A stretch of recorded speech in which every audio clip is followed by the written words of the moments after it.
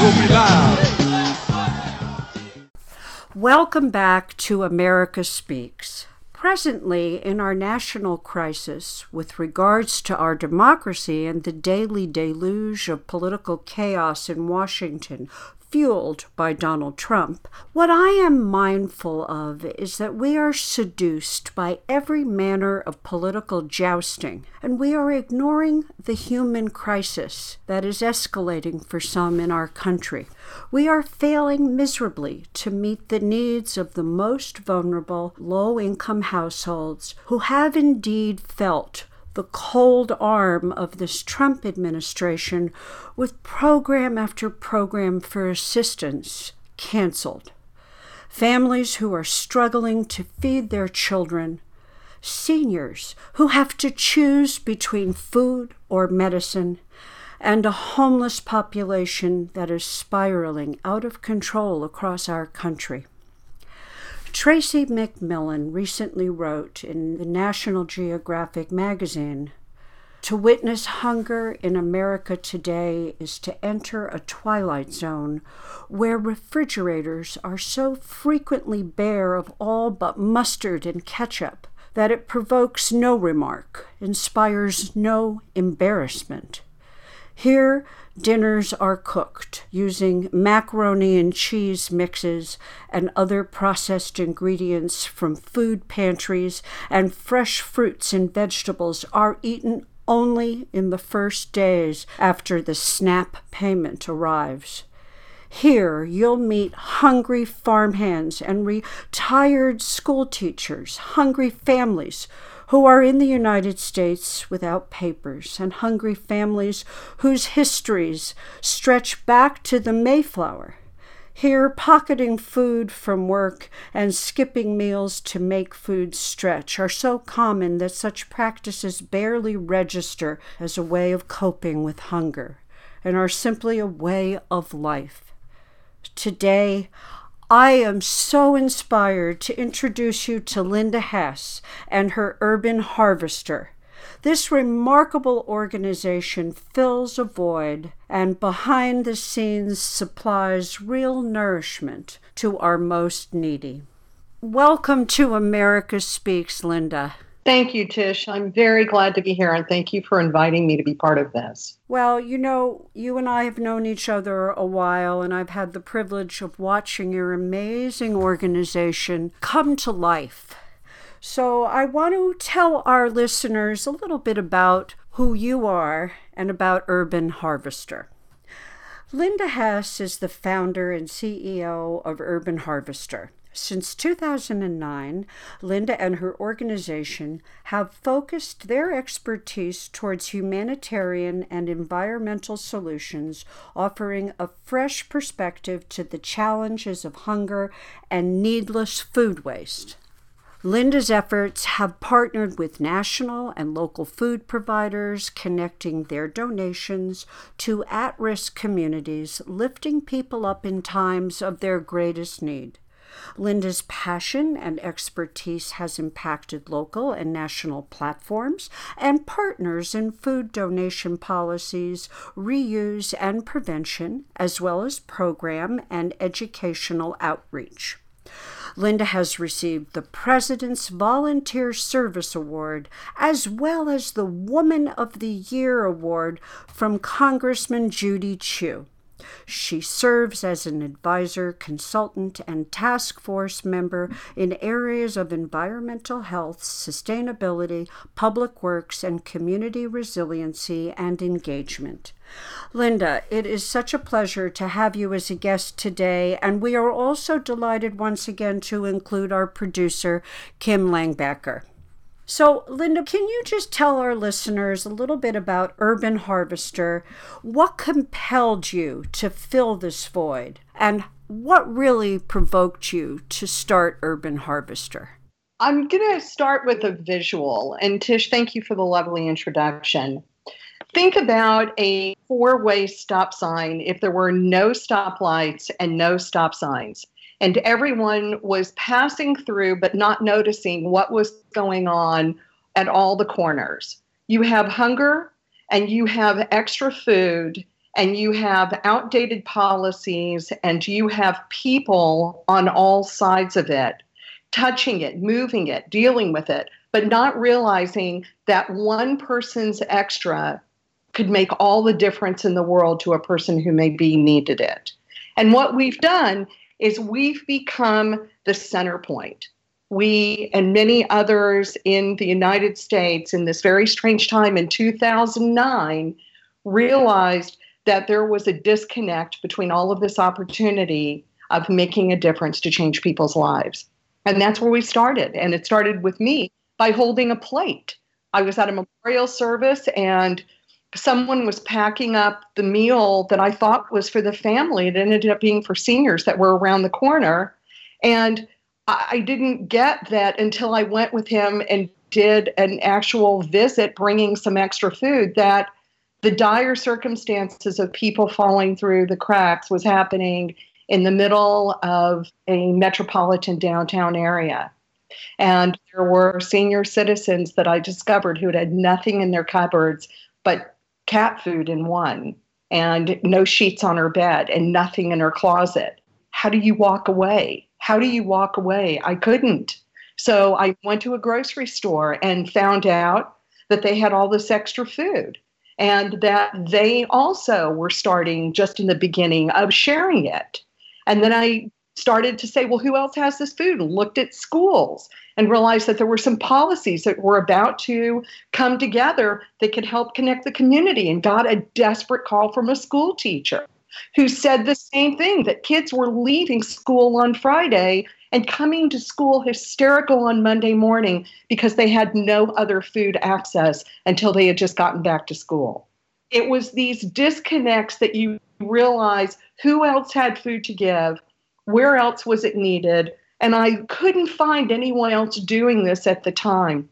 So I just dug in and started to uncover piece by piece what was broken, what were the pieces that were needed to come together, and how do you make a solution happen? So you started this in your living room, right? And you would just collect the food, and you had a very small group of busy bees that came over and load up a van and then just... Actually, it never even got warehoused with us. We created from the very beginning, I called it the hot potato effect, where it was fresh, perishable food, and it went straight from a grocer or a caterer or whatever the food provider might be who had the excess food, straight to a nonprofit center that was providing meals or groceries. And that's when I realized there were so many complicated pieces to this about logistics and storage and food safety and timing and all of it. So from my living room, but no food ever did anything but move from literally the donation site to the receiving site. And that's the way we've kept it. Before we get into the nuts and bolts of this, because I think our listeners might think, well, I do my bit. Just give us a few facts on the staggering hunger in the United States today. Anybody who's got access to a computer can go online and see these numbers verified, but the national stats are 1 in every 6 people are unsure of where their next meal will come from. In the United States, correct? In the United States, that's correct. And the numbers are even greater sometimes depending on the size of the city and what the access is. And then when you look at that, then you have to parallel those facts and figures to food waste, correct? Exactly. And when you look at 1 in 6 people are unsure of where their next meal will come from, and then 40% of the food produced in this country never gets to a table. Well, we are a nation of overconsumption in every which way you look at it, actually. And we are also a nation that is further dividing between income equality. We are also the wealthiest nation in the world. So let's begin on a human note. It's an overwhelming notion to take food that's wasted and find a way to supply it to people who are starving. So is there one group or one person that you look back on that you thought, oh my God, I have got to do this and make this my life? Well, there were several of those moments, and every time I think that there won't be another one that will make a difference or move me because maybe I've been doing it for too long, I continue to be just absolutely taken back by the gratitude or the impact. And early on, this was not wasted food in the sense that it had ever gotten to a dumpster. This was still sitting in the grocery store, and at 11:59 it was still sellable, and at 12:01 it was no longer sellable. So you're talking about a margin of moments between the excess food and still sellable food. But I was bringing it to a homeless shelter, and they were providing at the time what I didn't know what was called wraparound services. And those services were literally lifting people up to address housing and hunger and education and mental health and all the different things that they needed for both individuals and for kids and families. Mm-hmm.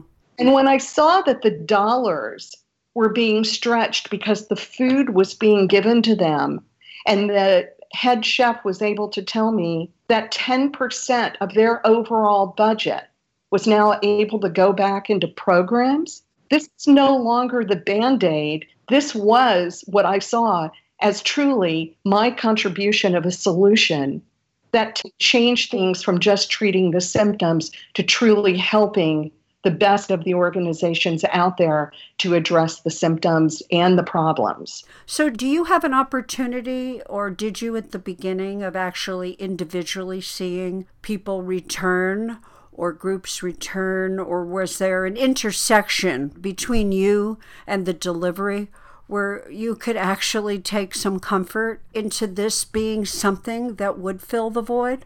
Very much. And the clients at one of the weekly food banks for people who had life-threatening illnesses, when I could hear, and they didn't know who I was, but when I could hear them talking about how their health was being improved, how their strength was being improved, how the need for maybe additional medication was starting to drop off, you realize, again, proper nutrition, access to good food, a quality of life brings back so many things past food. It brings self-esteem. It brings joy.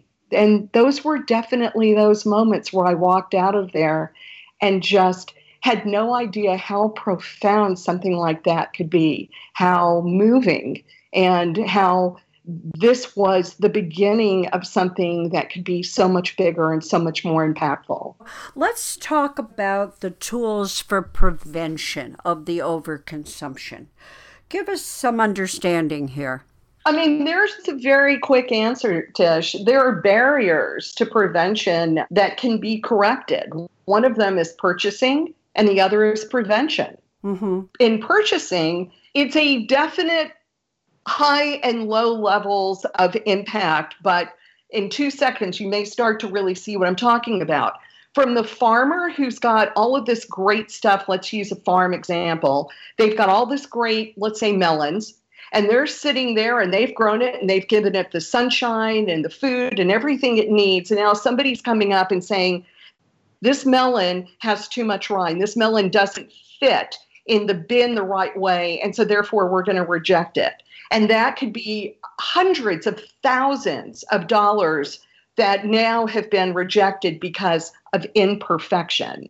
Start there with the fact that we have become so compartmentalized that it has to fit in, quote, the right size box, and then all the way down to how we choose things when we're buying them, how the restaurants are choosing things that they are providing to us. Everybody is playing a part in this responsibility. And then there's prevention. And nobody is thinking about the hunger that lurks for so many families. I want you to tell us the story of when you stood on that farmland and you had that very emotional moment. We spoke about that a while back. I do, very clearly. I just kept working backwards from we're standing in the grocery, and that's the very last moment of possibly saving the food. And then you go all the way back to the very beginning of when it's first being grown. And, it's like standing there watching this arch. And now I'm at the very first moments of that arch. And the farmer, like I was just talking about, who was telling me that the sizing metrics or the cost of goods may have not been what they could afford to do. And here I am. Or in this case, and I'll jump to that in a minute about the labor force, but I was staring at 100,000 pounds of watermelons that he was telling me, as I'm looking at the field of the ones left on the ground, 100,000 pounds had been harvested but not sold. Instead, they had to be donated. It's all about how picky we were. And when I first began, I would ask people about the labor and whether or not they had, enough people. Were they amply staffed? How many of them were local? And, people have fluidity in your staffing, but everyone said there was enough workforce for the most part that they could get done what they needed to do. 6 months ago, I asked the same question, both to farmers markets, farmers, and big production farms. And it was starting to change where they were like, with the immigration things, they were saying more were afraid to come to work and more were hesitant to show up. When I talked to the farmers a week ago, there wasn't one single food producer who was not being historically impacted with the lack of a labor force. It has an impact today with what's laying on the ground, and it has an impact on our tomorrow with what's not going to be planted so that it can be grown and picked a year and two from now. We're facing an additional crisis. And why is that, I may ask? Kim, do you have thoughts on that? Well, I find it to be a little disingenuous when our fearless leader requests workers who have immigrant in their status for his own purposes, and yet our farmers are struggling with finding the kind of labor force that they need. Beyond that, it seems pretty obvious why that situation is happening. We've had an extraordinary opportunity to interview Enrique Morones, who is the founder of Border Angels. And recently he was saying that we in the United States are purposely blind to what it takes to put fresh produce on the table. There is so much that we don't want to think about here. So when you are a day laborer and you are coming across, first of all, you are dealing with so much extra security. You are also dealing with the threat of something going wrong upon your return. What I'm getting at is when we put a threat in their way that also could end up costing them more than the day's work they have gotten, and also causing them delays because of all the extra red tape at the border. What is the solution here? There are people you are interviewing in this series who are much more on the front lines of this part of it. But what I've been told is the supply and demand may have a real challenge. And these are guys that are not being hired by the day. They're being hired basically by the crop season. And the outside edge of the grocery store tends to be the most hand-picked of the food sources that are grown by the U.S. farmers. If this goes away, if the stores and the restaurants and everyone who is purchasing food chooses to buy the ones that are grown in Chile and South America or wherever it is, and it's being exported and coming into the United States, then the cost of our labor, the value of goods and the workforce shortages, all of that's going to go away because there won't be an industry anymore. This is a staggering fact, and then you add this to the reality of the perfection model of our food. So what we're really talking about here is that our food prices have the full potential of skyrocketing, correct? If there is an oil embargo and we are importing our food, then our cost of goods will be even further. Our checks and balances for what our USDA and all of the integrity of how our food is looked at and checked, it's all not necessarily going to fall into the same safe zones as what we all know and expect. Well, and then also you're having a tireless effort on a daily basis, your organization, Urban Harvester, of supplying food to the most needy, to the hungry. Everybody with any kind of budget has to really work hard to put healthy, fresh food on the table.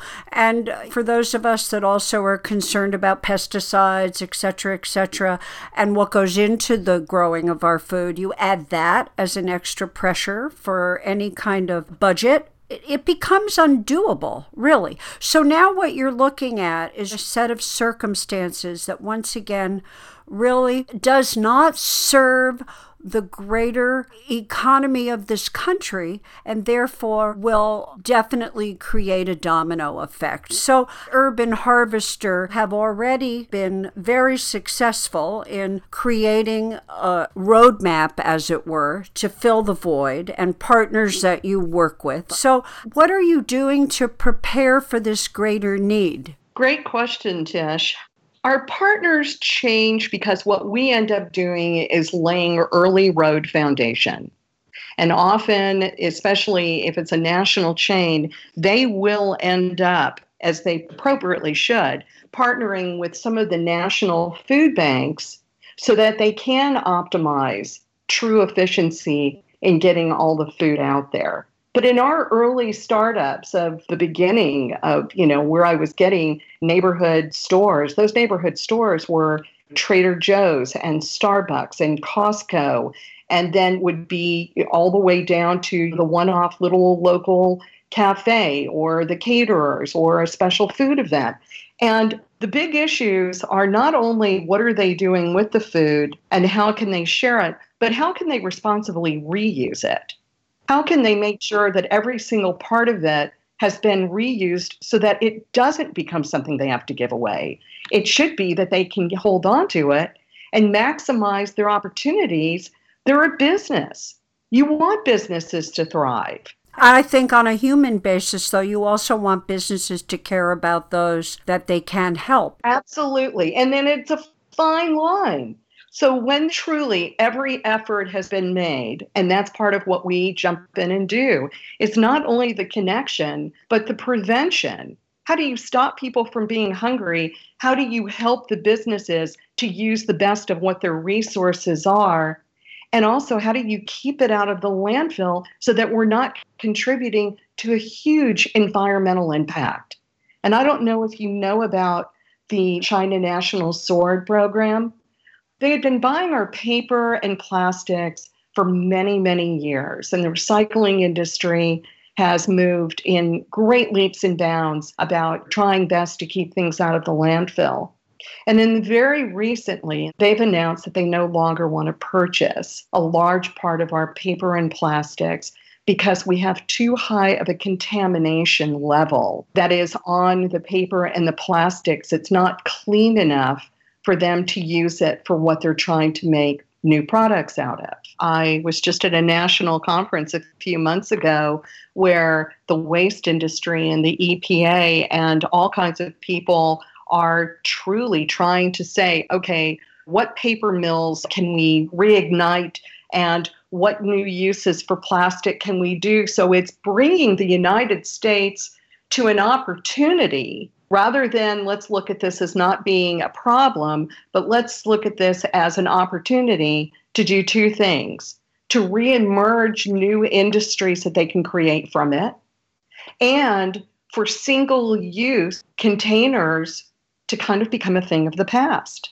I don't think we realize when we talk about containers. We are quite mindless as a society when it comes to packaging. When you are dealing with this at Urban Harvester, are you having to repackage food? How do you disperse this food? We do not touch the food. Remember, we literally move from the receiver to the donor. But in doing so, we are always asked, well, how do you want it to be packaged, or how could we do it? And so now the research that we're doing, the alliances that we're making, are in looking at those stakeholders who do have responsible practices, who are making a positive impact. This was one of the big things, and I think for those that are listening, This is the thing that I hadn't realized until I was literally just doing this hands-on and site visiting every nonprofit agency that was getting the food and understanding who their clients were and what the challenges were. A lot of people live in transitional housing, and a lot of people don't even have a full-blown oven. They may only have perhaps a toaster oven or a microwave. And so that needs to be some kind of packaging that makes sense for them to be able to use, for them to be able to reheat, for them to be able to share. So the whole single-use thing, if it can be something that can go all the way down to the end user and you know where it's going and why it was being donated and what it can be, if literally a caterer is picking a foil container or something that's a paperboard product that can be reheated, frozen, or microwaved, you've made a huge difference. So those are, again, all of the pieces of the network that we've created. And all of these all have to play and orchestrate together for this to be the right music, to all work well together. And keeping food out of the landfill, connecting it to the places that need it, also does a great service for not contaminating all the packaging. Absolutely. And I don't know why we are so dense as a society with this. We are failing in so many ways.